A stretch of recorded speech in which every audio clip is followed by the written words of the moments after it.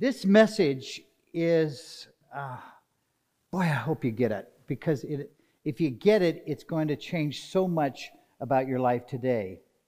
It's focusing on the ultimate hope we have of the return of Jesus and our resurrection into our brand new bodies from the dead. And you think, why would Paul focus on that?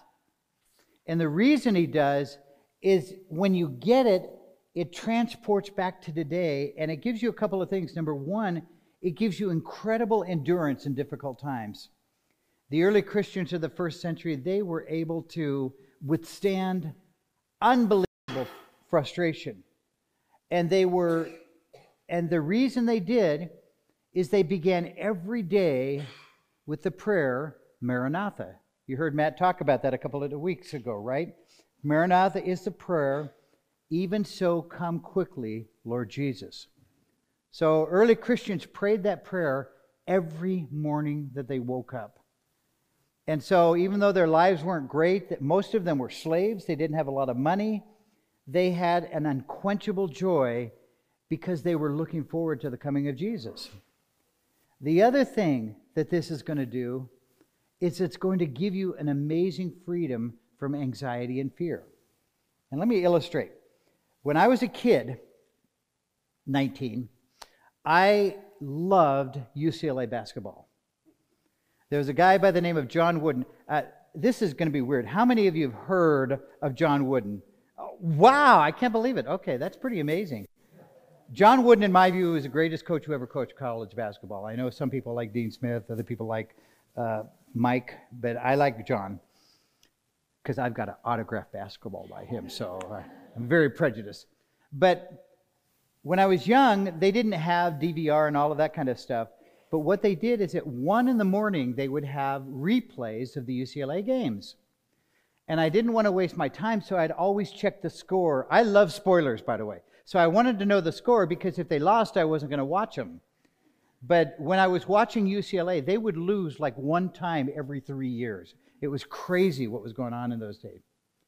And here's what was fun. I'm watching the game, and I already know who's going to win. And I remember this one game against Oregon State. They were down 6, and there was like 45 seconds to play. And I'm just sitting there. And I'm just smiling because the Oregon State players are going, "Ha! We got them. We got UCLA. We're going to beat them." Just you wait, you suckers. And sure enough, just like the news said about 3 hours before, Sidney Wicks gets up, he hits a shot, UCLA wins. And I had no anxiety watching that game. All I had was excitement for the outcome to show itself. Does that make sense? And that's kind of like where we are as Christians. We know who's going to win. And guess what? We're going to win. This is so cool. And when you get that settled, everything else falls into place. Because what you can do is you can say, yeah, our country is falling apart. Our world seems to be falling apart. People just seem to be getting angrier and angrier and more unkind to each other. The language we use just seems worse than ever, doesn't it? And so even though the wheels of the wagon of this world are falling apart, we, if we understand this stuff, can have a joy because we know how it's going to end. So, a couple of things just to set our perspective for today. First is 1 John 2:16. John says the world and its sinful desires are fading away. Anybody arguing with that? Anybody saying, "Oh, the world's getting better"? Nobody? Okay. Because if I look at it and it doesn't seem that way. And if you are, your optimism is incredibly inspiring to me. I got to figure out how you get it. But it doesn't seem like the world's getting better. And John says that's the way it's going to be. The world is kind of decaying. Along with all of the... He, God, has granted to us His precious and very great promises. So all of the promises of the Bible have two purposes in mind. One is that you may become partakers of the divine nature. The word partaker actually means a partner in the divine nature. So the first purpose of all of God's promises is that the nature of God will be more and more developed in you. So that you'll act like Jesus, you'll talk like Jesus, you'll respond to people like Jesus, you'll love like Jesus. That's the divine nature coming out of you. And what's cool is you don't have to wear a little bracelet. What would Jesus do? No, it's going to be natural. It's going to be flowing out of you. So that's the first purpose. The second purpose is so cool. Having escaped the corruption or the decay that is in the world because of sinful desires. So the world is, if you can picture an old Western with a stagecoach and the horses have gone off the stagecoach, and so this thing is running out of control, heading for a cliff. That's the world. Okay, we're out of control, going downhill, picking up speed, going for this cliff where it's going to go over and crash. That's the world. God wants you to escape that path. He wants your life to be a life that is growing, getting stronger, and getting better, even while the world is going the other direction. Now, what we're talking about today is, in my view, the greatest promise that God has ever made to us. That's what 1 Corinthians 15, 50 through 58 is. It's a record of the greatest promises that God has ever given to us.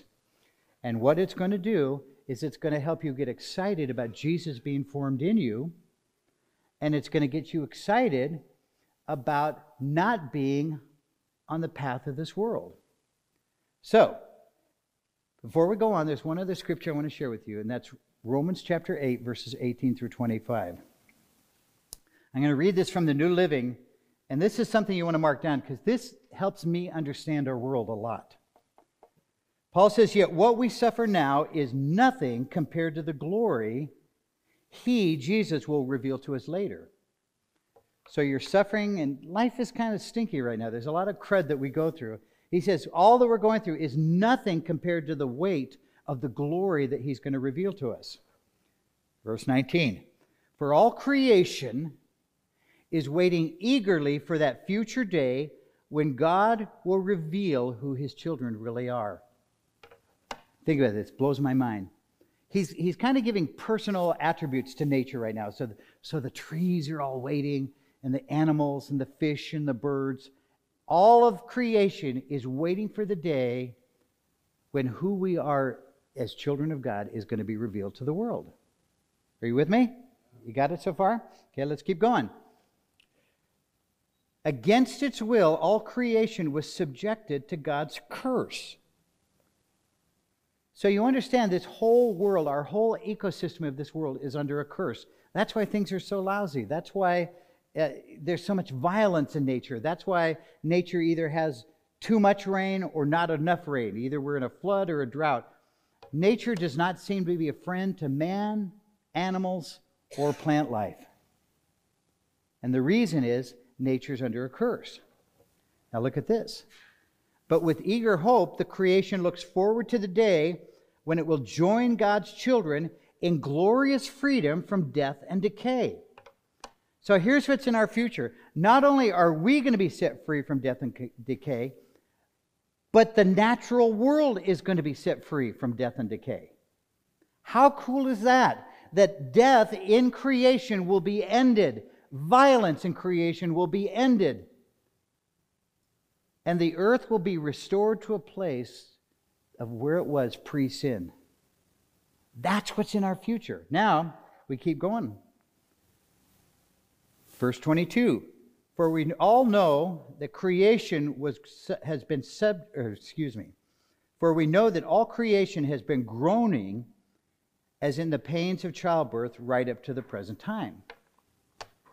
Now, when Connie and I were having our kids, actually she was having the kids and I was the cheerleader, we took classes that kept telling us that having children doesn't hurt. And so Connie is, and I said, "What are you doing? This doesn't hurt, right?" I said, "I'm fine. What's the matter with you?" And she would wrap her lovingly wrap her hands around my throat and strangle me and say, "This is all your fault," or something like this.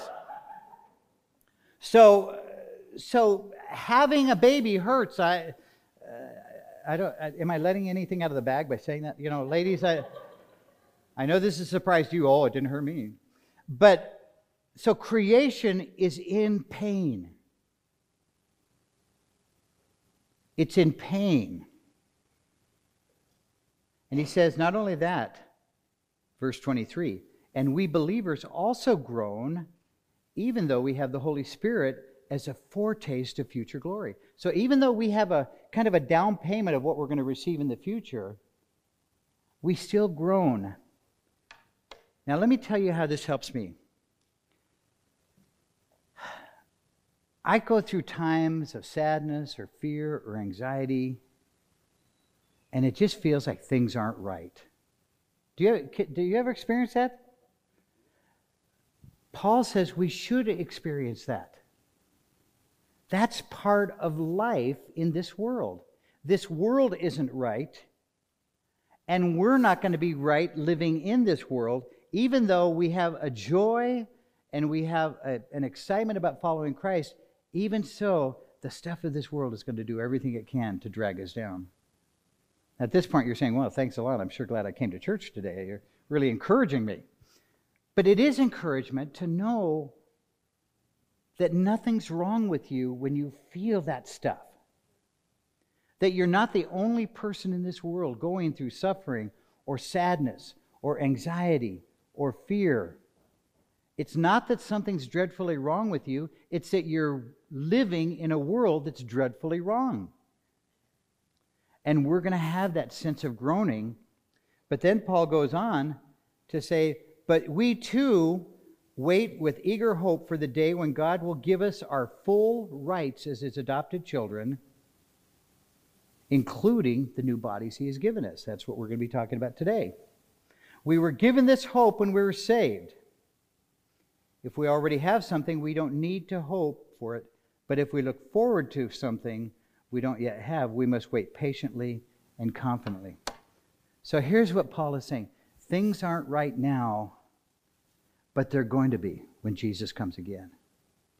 And when you get your hope fixed on him, that hope, that fixation, is actually going to come back and transform the way you live today. So that's where we're going with this. So now we're going to go into 1 Corinthians 15, and let me just give you a quickie review of where we've been, because 1 Corinthians 15 is like a wave coming into the shore. It's like building and building and building, and the passage we're going to take is when it finally crests, and just in that beautiful display of power, it crashes on the shore. So that's kind of what's happening. 1 through 11 is the core of the gospel, with the resurrection as the center of the gospel. Verses 12 through 19 is the importance of the resurrection. And that's where Paul says, look, if Christ isn't raised, we're still in our sins. But 20 through 34 goes on to proclaim the truth of the resurrection. And that's where Paul says, now Christ is risen from the dead. So you can see Paul is getting a little more excited as this whole thing goes. And 20 through 34 is where he shows God's plan for the ages in terms of bringing everything in submission to Jesus Christ the King. So we'll be singing in heaven, all hail King Jesus. We're going to be worshiping him not only as the Lamb, but of the Lion of Judah, as the King of heaven and earth. And that's where we're going, and that's what 20 through 34 talks about. 35 through 49 talks about the nature of our resurrection. And let me just share one thing that will maybe help you understand this. Back in the days of the Corinthians, there was this group of Greek philosophers called Gnostics. And a lot of them claimed to be Christians, but they weren't. But they were really into Greek philosophy. And if you want to understand Greek philosophy, it's based on something called dualism. That there is spiritual and there's physical. And in the Greek mind, spiritual is good and physical was bad. So these people said, a physical resurrection, that's disgusting. Jesus didn't rise physically from the dead. He came out as a spirit. So if we go to the tomb, his body is still there. That's what they were saying. That's who Paul's writing against. And then they also said, we don't want a physical resurrection. We want to just be kind of spirits floating in the sky. And Paul says, nope, that's not our hope. So he is going to share the idea that our resurrection, it could be compared to a seed and a tree. Picture an acorn. What are they, about that big? They're not very big. And you plant it in the ground. On YouTube, they had this amazing time-lapse video of an acorn becoming an oak tree. It was so cool. I mean, they must have filmed like 10 years in about 3 minutes, because they show this thing, the seed coming apart, the little plant coming out, coming up in the ground, and a tree being formed out of that. And you guys, it is miraculous to watch this thing. This huge, massive, powerful oak tree all came out of that little acorn. And that's like our bodies now as compared to our bodies in the future. There is going to be a connection. Just like there's a connection between the seed and the oak tree. But boy, that oak tree, even though its DNA is connected to the seed, it is going to be very different from the seed, both in power and might and stability and longevity. So, Paul shares with us what our resurrection body is going to look like. Now he comes to the pinnacle of this amazing chapter. He is going to challenge us with the fact that we have a hope that trumps every other picture of where we're going. He answers the most fundamental question that humans have ever had: what happens after I die? Paul is going to answer that question explicitly and specifically today. So as we're going, I want you to understand, Paul says in 2 Corinthians 5:7, we walk by faith and not by sight, right? And faith is where you respond to things based on what God says rather than what the world says or what you feel in your environment. And let me tell you why this is so hard. We tend to base our future on our past experience. If you have had a very difficult life where people have let you down and it's been you've had kind of one tragedy or another, you tend to anticipate that life is going to keep going in the same direction that it's been going in your past. It's hard for our minds to conceive of a radical change. And yet what we're talking about this morning is the fact that the future is not going to be anything like the past. All right, so now we're in 1 Corinthians chapter 15, verses 50 through 53. Paul says this, I tell you this, brothers, flesh and blood cannot inherit the kingdom of God, nor does the perishable inherit the imperishable. Those two statements are parallel statements. Paul is saying the same thing in different ways. And here's what he's saying. You guys, our bodies are not ready for the kingdom of God. Why? Because I'm in a perishing body. I used to have a six-pack, now I have a keg. Okay, so things don't go in the right direction for my body. And honestly, let me tell you this. If God said to me, Steve, you can live forever on this earth in this body, I would say no thanks. I'm 69 and I'm already falling apart. Could you imagine me at 200? I would make The Walking Dead look good. I mean, you tap me, my arm falls off, and it's just, it'd be awful. So my body is not ready for the kingdom of God. So Paul goes on in verse 15. He says, behold. I'm not a fan of the word behold. It just sounds so innocuous. Behold, What the heck does that mean? What this is it's a very strong interjection. And if you can picture a coach at halftime who's trying to get his players' attention, and he goes, listen, tune in here because I need to tell you something. I need you to get this right now. That's what this word is. It's not behold, it's listen. Okay, I'm going to tell you something really important. I'm going to tell you a mystery. A mystery is not something that's mysterious. A mystery is something that has previously been hidden, but is now being revealed. Now, I don't know if you know this, but 1 Corinthians was actually one of the earliest books written in the New Testament. And so when you look at 1 Corinthians 15, Paul's presentation of the gospel, that is the earliest written form of the gospel we have anywhere. It's pretty cool. So Christianity is really primitive at this time. And what Paul is going to reveal to them right now, they have never heard before. That's why he calls it a mystery. He says, I'm revealing something to you you've never heard before. We shall not all sleep, code word for die, but we shall all be changed. Here's what Paul is saying. You guys, I've got some exciting news for you. Not every Christian is going to experience death. We could be that generation. How cool would that be if we're the generation that never experiences physical death, but we just go right into transformation into the presence of the Lord? That would be awesome. That's what Paul is saying. We shall not all die. We're not all going to die. We're not all going to sleep. But all of us, whether we're dead or alive, we all are going to be changed. He goes on. In a moment, in the twinkling of an eye, at the last trumpet, for the trumpet will sound, and the dead will be raised imperishable. They're going to now have bodies that are ready for the kingdom of God. And we shall be changed. So I will immediately go from perishable to imperishable, from keg to six-pack again. So it's going to be awesome. We're all going to experience this. Now, all who are believers. Now, the word twinkling of an eye is pretty cool. Because it's not talking about a blink.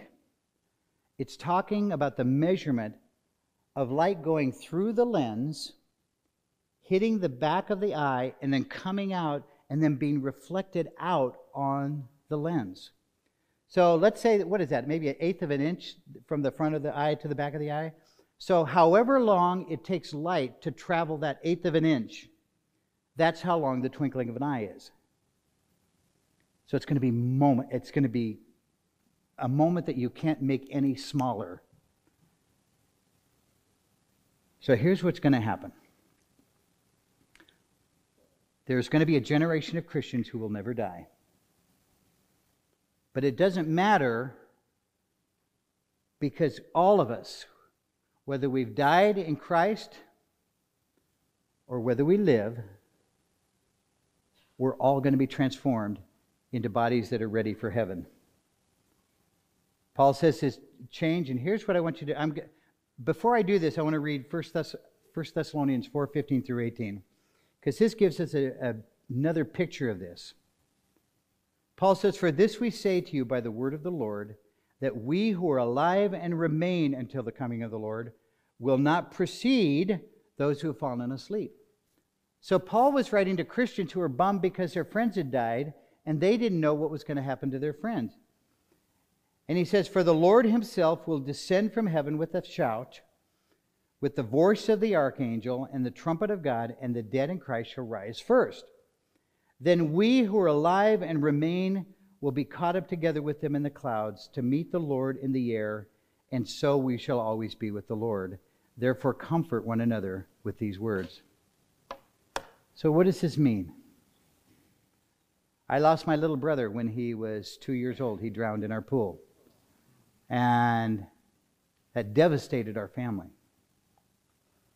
But it didn't rip us apart. Because we didn't grieve like people who had no hope. We grieved, but when our grief was plummeting, it ran into the foundation of our faith. And so what that means is I'm going to see my little brother fully formed. I'm going to be with him. My dad and my mom and my grandpa, when they died, this is going to sound terrible, I wasn't sad at their death. I was sad at their dying. Does that make any sense? It was my dad who was so strong. He was my hero. He was my protector. He was the guy I could always look up to. And when he died, he was so frail. and feeble, and his mind didn't work very well, and his body worked even worse. And honestly, when he died, I said, thank you, Jesus. Thank you for taking him home. But I'm going to see him. He's going to have a body of power and glory and beauty. And my mom will be fully restored. She was so frail, she couldn't even open a jar of peanut butter. Her hands were so crippled. See, it's not the death that bothers me. It's the dying. And if you live long enough, we'll all be there if Jesus doesn't come again.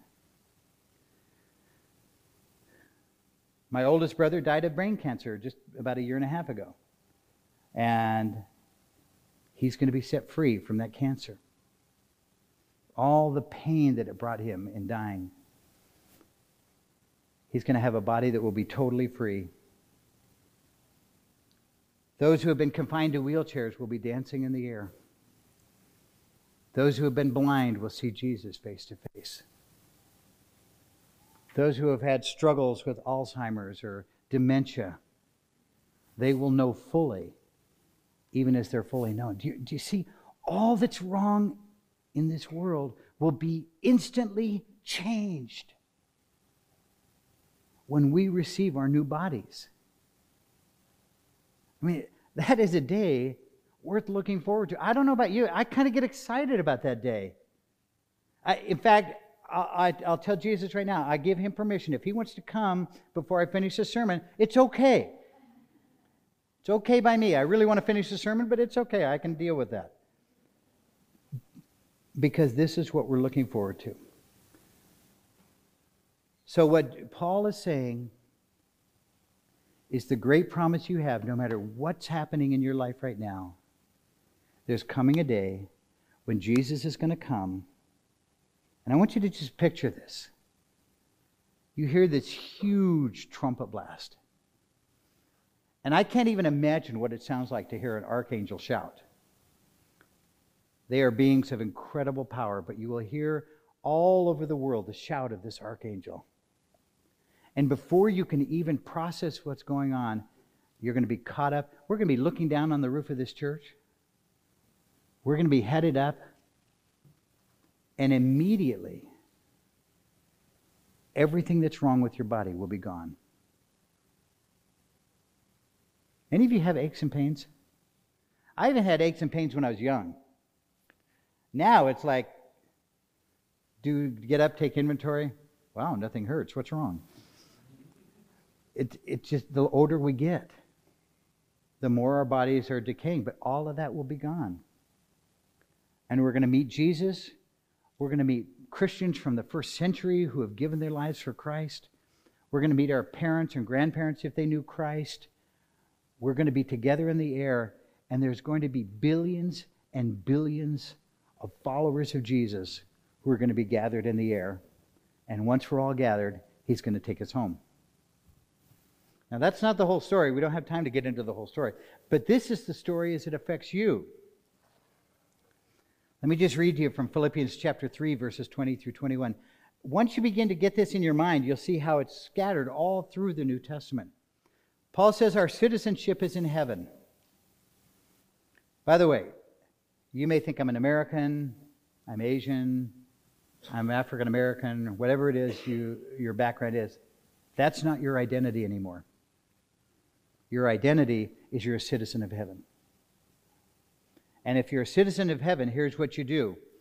From which also we eagerly wait for a Savior, the Lord Jesus Christ, who will transform, that's transformed from the inside out, the body of our humble state into conformity with the body of his glory by the exertion of the power he has to subject all things to himself. So the power that Jesus is going to use to defeat Satan and all the kingdoms of this world, that same power he's going to use to transform your body to be like his. So our bodies will be like Jesus. So what does that mean about our bodies? This is very important because it gives you a picture of heaven. Number one, our bodies are going to be physical. This is very important. You look at Jesus, he could be touched. He could be seen. He could be heard. But he was very different. And that's why when you read the gospel accounts, a lot of people had trouble recognizing Jesus. Why? Because he had exchanged his old body that was weak and decaying. I don't know if you've ever thought of this, but if Jesus hadn't died on the cross, he would have ultimately died of natural causes. Because he had a body that was decaying just like our body decays. But not after the resurrection. And so that humble body that was, gosh, I hurt my knee, things aren't great, that was exchanged for a body of power and glory and amazing capabilities. But it was physical. Jesus could eat. And by the way, we will be eating in the kingdom of God, which is the coolest thing in all the world to me. Heaven is you'll be able to eat everything you want and you'll never get fat. That, to me, ultimate heaven. We're going to have an awesome banquet. We're going to have a great time with Jesus. We're going to be celebrating our marriage to him. And it tells me that the kingdom of God is going to be like this earth should have been before sin messed it up. So not clouds, not harps, not any of that stuff that's so weird. There's nations in heaven. There's food in heaven. There's trees in heaven. I am convinced beyond a shadow of doubt that there's going to be animals in heaven, which I love because I love animals. And it's going to be awesome. So Paul goes on now and he talks about our victory, verses 54 through 57. When Steve Larson exchanges his old cruddy body for the imperishable, and the mortal, that means dying, for the immortality, then shall come to pass the saying that is written, death is swallowed up in victory. O death, where is your victory? O death, where is your sting? The sting of death is sin, and the power of sin is the law. What Paul is basically doing, he's quoting Hosea in taunting death. Right now, death wins every battle, right? I mean, I don't know if you guys ever watched What About Bob, but I loved that little page that little scene where the kid is talking to Bob and he says, "You're going to die. I'm going to die. We're all going to die." And so this little kid had this morose view of life, but it was an accurate view that unless something interrupts that natural process, like Jesus coming, we're all going to die. But Paul says, death is going to lose its sting. It's going to lose its power. Isaiah 25:8 says, he will swallow up death for all time. I love that. He, the Messiah, will swallow up death for all time. And the Lord God will wipe tears away from all faces, and he will remove the reproach of his people from all the earth. For the Lord, Yahweh, has spoken. Paul says in verse 27, but thanks be to God who gives us the victory through our Lord Jesus Christ. So you and I are watching the game of life, and it's in the third quarter, and it looks like we're losing big time. But you can sit back with your arms folded and kind of a confident smirk on your face, and you can say, we're going to win. We're going to have the ultimate victory, Paul says. Romans 5:12 says, therefore, through one man sin entered the world, and death came into the world through sin. So Adam brought death into the world. When Jesus came the first time, he brought spiritual life to our lives. But the problem is, I have this great spiritual life, but now it's in a jar of clay, right? But now, he's planning to replace my jar of clay with this glorious, immortal, imperishable, unbelievable body. Let me just share with you Revelation 21. If you ever wanted to know what it's going to feel like in heaven, this is verse 3. I heard a loud shout from the throne saying, look, God's home is now among his people. So God is going to be hanging with us for all eternity. It's like we're going to go for walks with God. How cool is that? Jesus said, hey, you want to go for a stroll? Yeah. His home is among his people. He will live with them. And they will be his people, and God himself will be with them. This is what God's been trying to do for all human history. He's just been gathering together a group of people who want to hang with him. When I'm doing the kids fundamentals class, I say, you might think this is disrespectful. I just say, God wants to be your BFF. He wants your best friend forever. He wants to be that friend who is so close to you, he'll never leave you, he'll never forsake you. Well, guess what? Eternity is us living that out. It's pretty cool. Goes on to say, he will wipe away every tear from their eyes, and there will be no more death or sorrow or crying or pain. Those are good things to get rid of, aren't they? No more death or sorrow or crying or pain. All these things are gone forever. And the one sitting on the throne said, look, I am making everything new. And then he said to me, write this down, for what I tell you is trustworthy and true. So that's our future. Now the question is, how do we live now? Because honestly, there's a lot of life that I don't like. And I have this future of knowing I'm going to win, but I have this present. Sometimes it feels like I'm getting trodden underfoot. You know what I mean?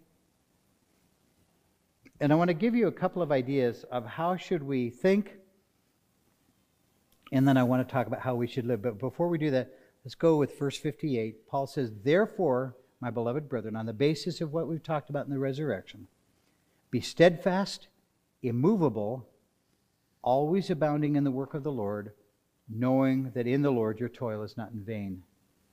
Now we'll get to that in just a minute, but let's look at how should we think.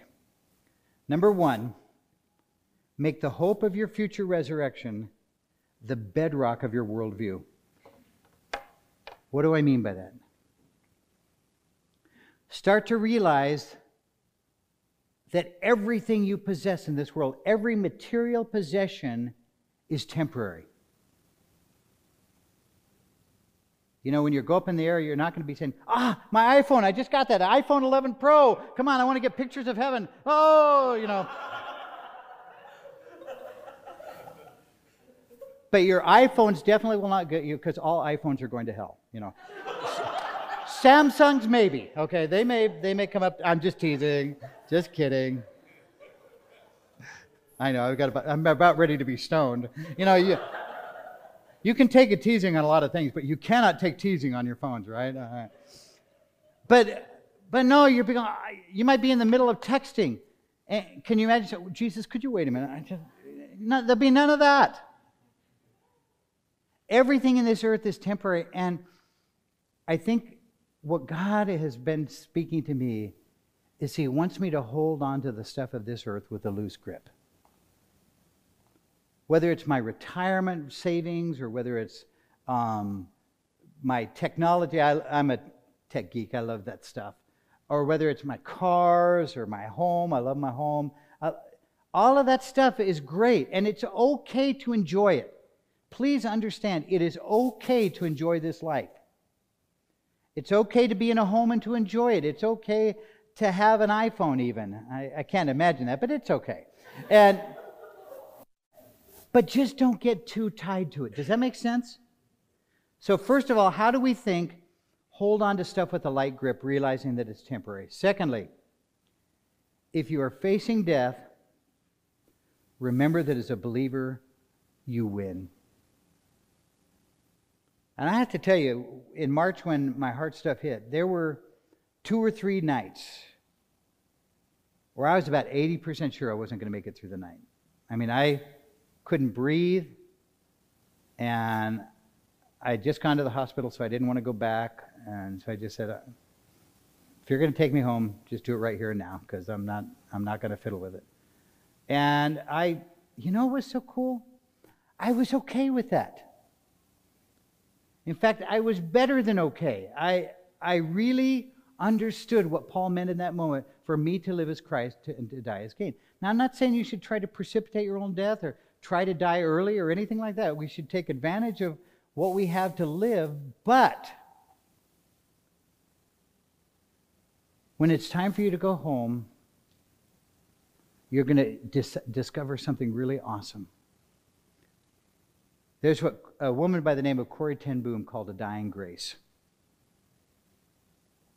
And when you're about to die, it's like the Holy Spirit just sweeps in and says, it's okay. It's okay. Corrie ten Boom was a woman in the German concentration camps.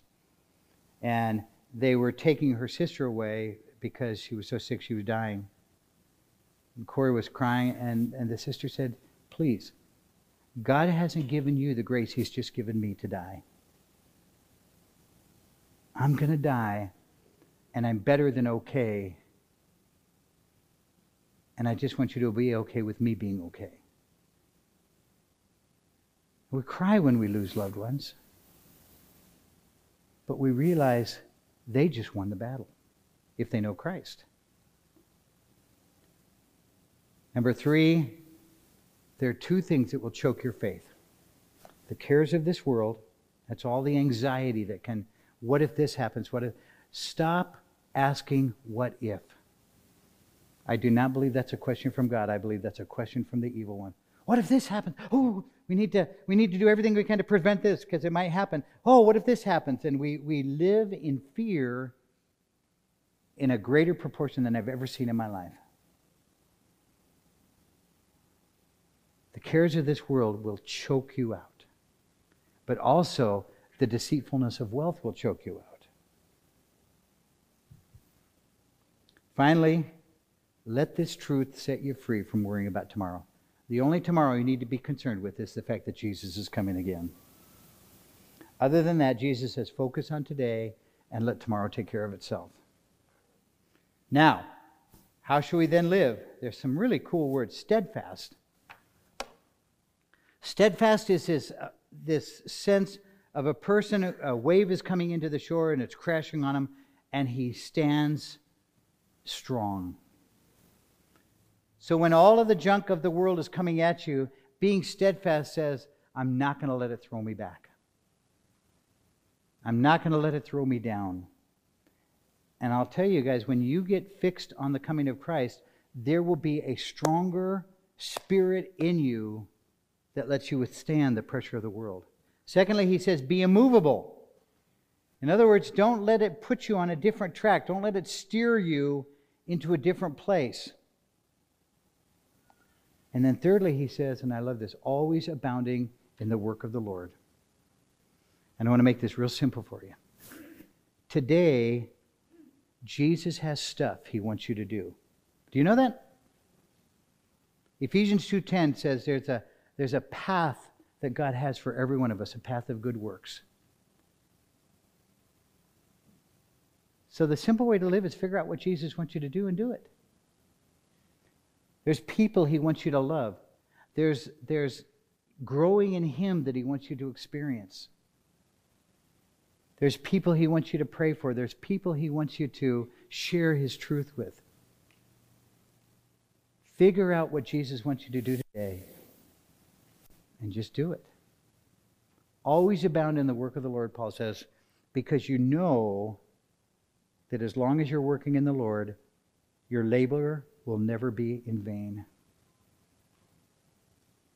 I have to tell you guys, I was a pastor for 34 years. And there was a time in my life when I was so discouraged, I didn't want tomorrow to come. I was just tired of life. I was tired of people, tired of all the crud that was going on. And it was this verse. You know that your toil is never in vain. There's an old hymn, and I used to go to that a lot. It says, it will be worth it all when we see Jesus. You know, all the stuff that you've gone through, the minute you say Him face to face, you're going to go, it was worth it. So my prayer for you is that your future in Jesus is going to change your today in this world. It takes some work because this world will do everything it can to distract you. But if you do this, you will have greater strength, you'll have greater courage, and you will understand why life isn't as good as you wish it would be. It's really helpful for me, at least. Let me close with one final verse, and that's 1 John 3, 2 through 3. John says this, "Dear friends, we are already God's children." You don't have to wait for something new to become God's children. If you've placed your faith in Jesus Christ, you're God's children right now. But He has not yet shown us what we will be like when Christ appears. So you're already God's kids, but He hasn't let you see what it's going to be like when you stand with Him. But we do know that when Christ appears, we will be like Him, for we will see Him as He really is. And all who have this eager expectation will keep themselves pure just as He is pure. If you guys plant this in your life, it's going to create a desire for purity. A couple of things as we close. Number one, if you're here today and you've never made the decision to place your faith in Jesus Christ, please don't wait. Because Jesus is coming, and you might think, well, He hasn't come so far, maybe He's not going to come today. Well, He might come today. And this is one of those things you don't want to miss. You can be late for a flight. You can be late for a bus. Don't be late for Jesus, okay? If you're here today and you look at yourself and you say, I don't know if I'm a follower of Jesus, we have people up front who are going to be here to pray for you. Let them help you understand that decision. Let them help you make that decision and pray with them to become one of God's kids. We're going to have the worship team come up. We're going to close our time in worship, and we will have, if you're new with us, there's a lot of movement that happens in the church, and that's normal, and it's actually kind of cool. We have communion up here, and when we take the body and the blood of Jesus Christ, we are celebrating the basis we have for our future victory. We have offering here. If you want to share from what God has given to you with the ministry of this body, you can use buckets for an offering. And also, we'll have members of the prayer team on both sides. If you want to pray about your own personal relationship with Jesus, or you're going through a difficult time and you just need somebody to uphold you in prayer, or if things are okay and you still want somebody to pray for you, you don't need to be in desperate straits to pray. Just go up and let them pray with you. This last few minutes to worship you, I pray that you would excite us. You would just fill our eyes with that imagination of what it's like when you come again. And so we say, Maranatha, even so come quickly, Lord Jesus. Amen.